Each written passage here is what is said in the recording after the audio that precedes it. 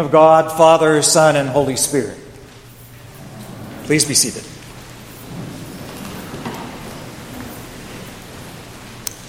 How many of you had to travel some distance to be here tonight? Well, about a quarter of you. Perhaps you came from out of town to visit friends or family, or you're home from school for the holidays.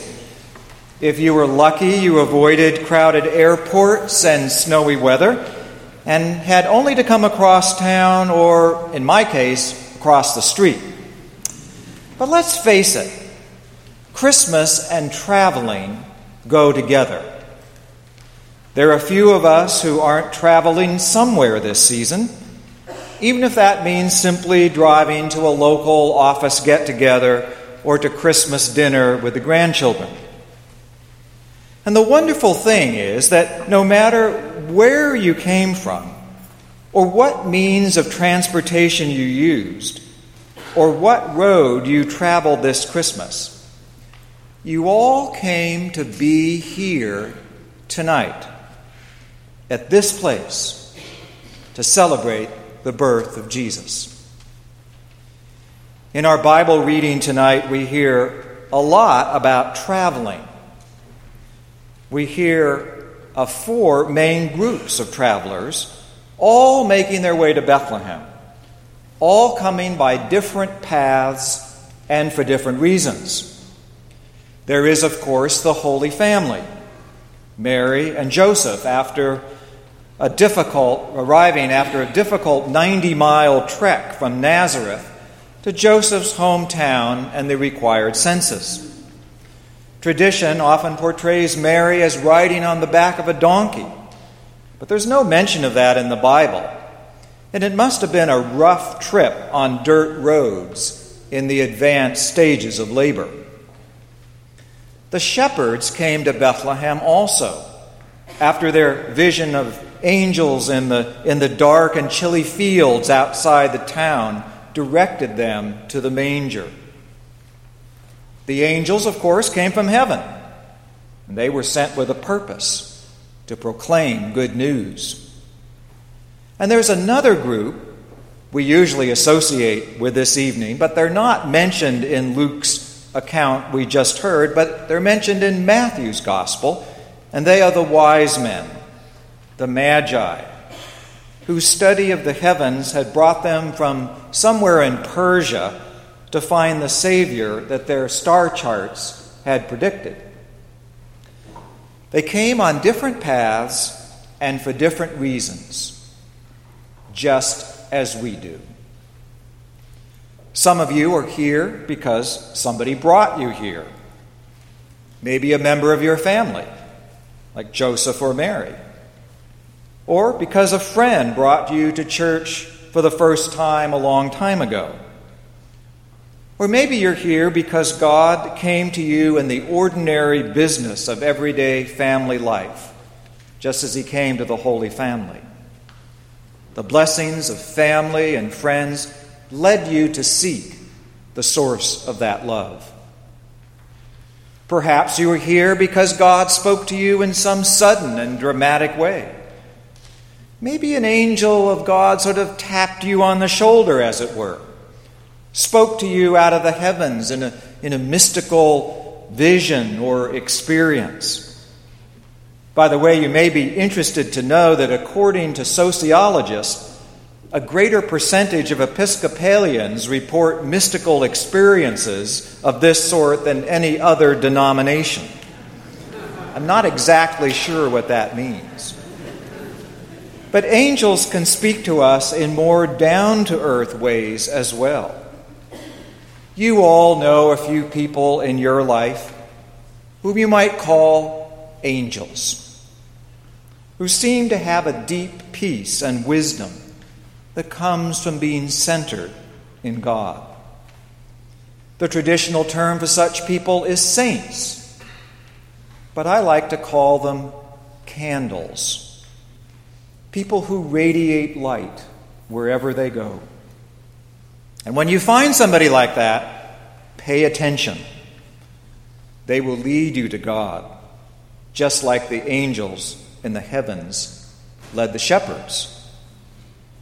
Yes, shepherds. We tend to imagine shepherds as cute children dressed up in bathrobes for the annual Christmas pageant. But in biblical times, shepherds were considered to be on the very bottom of the social ladder. They hung out with animals. They were dirty. They smelled. They were ritually unclean. And they had a reputation as sneaky and likely to cut your purse when you weren't looking. And yet it's the shepherds that are the ones that get invited to Bethlehem. For me, the shepherds stand for those who are on the margins. People who feel left out, who have nowhere to turn, who are desperate or in pain. You may feel that you're in that group. You may feel that there's no place for you in God's plan. And certainly no place for you in church where everybody seems to have it all together, but don't be fooled. God may have brought you here through your pain and desperation. Acknowledging one's helplessness is often the first step to conversion and to new life. God called the shepherds out of the midnight darkness and freezing cold to the warmth of the Christmas cradle. And He can do the same for you. Finally, there are those who come to Bethlehem not because their heart or their emotions led them, but because their intellect convinced them that Christianity makes sense. They are the magi, the wise men and women of the story.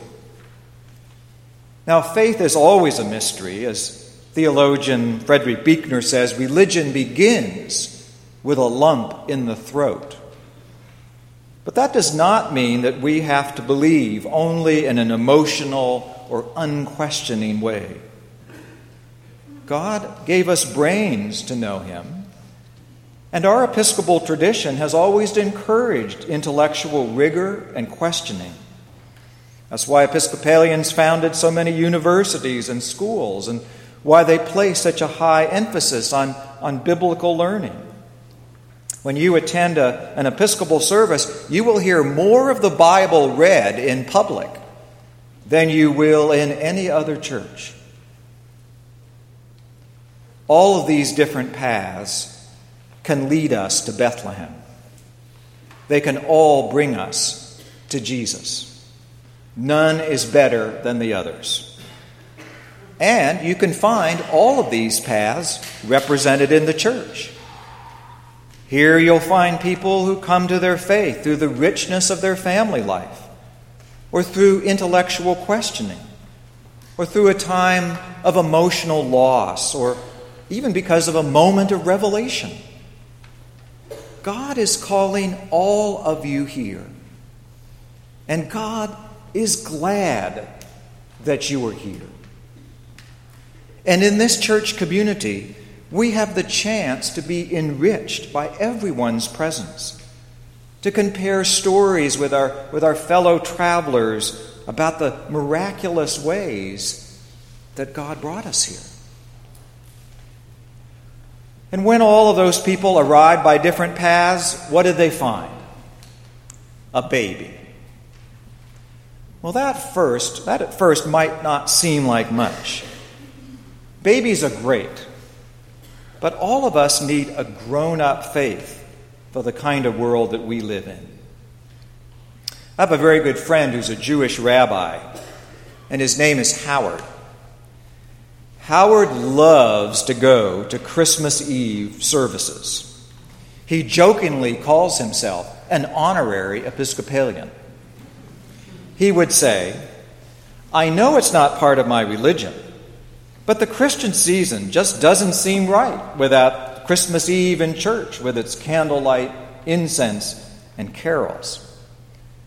And Howard is also a good theologian, and he would go on to point out, "You know, of course," he would say, "that the problem with Christianity is that those people who only come to church on Christmas and Easter go away thinking that Jesus is only a baby or a lily.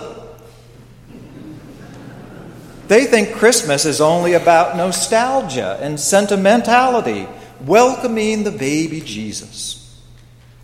It's too bad that so many don't get the whole picture about Jesus, because he grew up, and if I understand you Christians correctly, he came to change your life. Well, Howard was right. We need a grown-up Jesus. When we're faced with problems like gun violence, climate change, broken government, inhumane immigration policies, worldwide genocidal violence, not to mention our own pain and anxiety and depression, we need more than a baby. A Christmas that consists only of fond memories and warm sentiments, cookies and eggnog, just doesn't cut it. Presents and Santa Claus may be great for children, but they're not much help to us troubled adults. But maybe Howard forgot, as we often forget, what the shepherds and the wise men found at the end of their journey. All they had to do was stop and look around for a minute. It was a baby, to be sure, but it was a baby born in a barn, amidst the stinks of cattle in a forgotten corner of the Roman Empire, born to peasant parents, an unwed pregnant teenager. Here was God, totally weak and vulnerable, born into a world every bit as cold, dark, and messed up as our world. And if God could come to a place like that, he can certainly come into our lives as well. And so the Holy Family, the shepherds, the wise men, and the angels did more than just come to Bethlehem. They also left Bethlehem, returning to their homes by different paths, changed, transformed, rejoicing. The Christmas story is not just about coming, it's also about going, returning to our lives with a new sense of joy, hopefulness, and peace. Joseph, Mary, and the baby returned to Nazareth and the struggles of everyday family life. Mary keeping all these things in her heart. The shepherds went back to work, went back to the fields. But they went back praising and glorifying God for all they had seen, as it had been told them. The wise men left too, although they first had to deal with the evil power plays and injustice of the evil King Herod, returning to their home by a different way to escape his soldiers. And the angels? The angels went away into heaven. After first singing glory to God in the highest, and on earth peace, goodwill towards men and women. And us? What about us? We've come here by different paths. But no matter our paths, no matter our experiences, all roads lead to Bethlehem. And so now, in God's name, I invite you to continue that journey. Walk the path of life to which God has called you. Be changed and transformed by what you see and hear tonight, by the babe lying in the manger. Join in the song of families, shepherds, wise men, and angels who have sung for thousands of years. Jesus Christ is born today. Oh, come, let us adore him.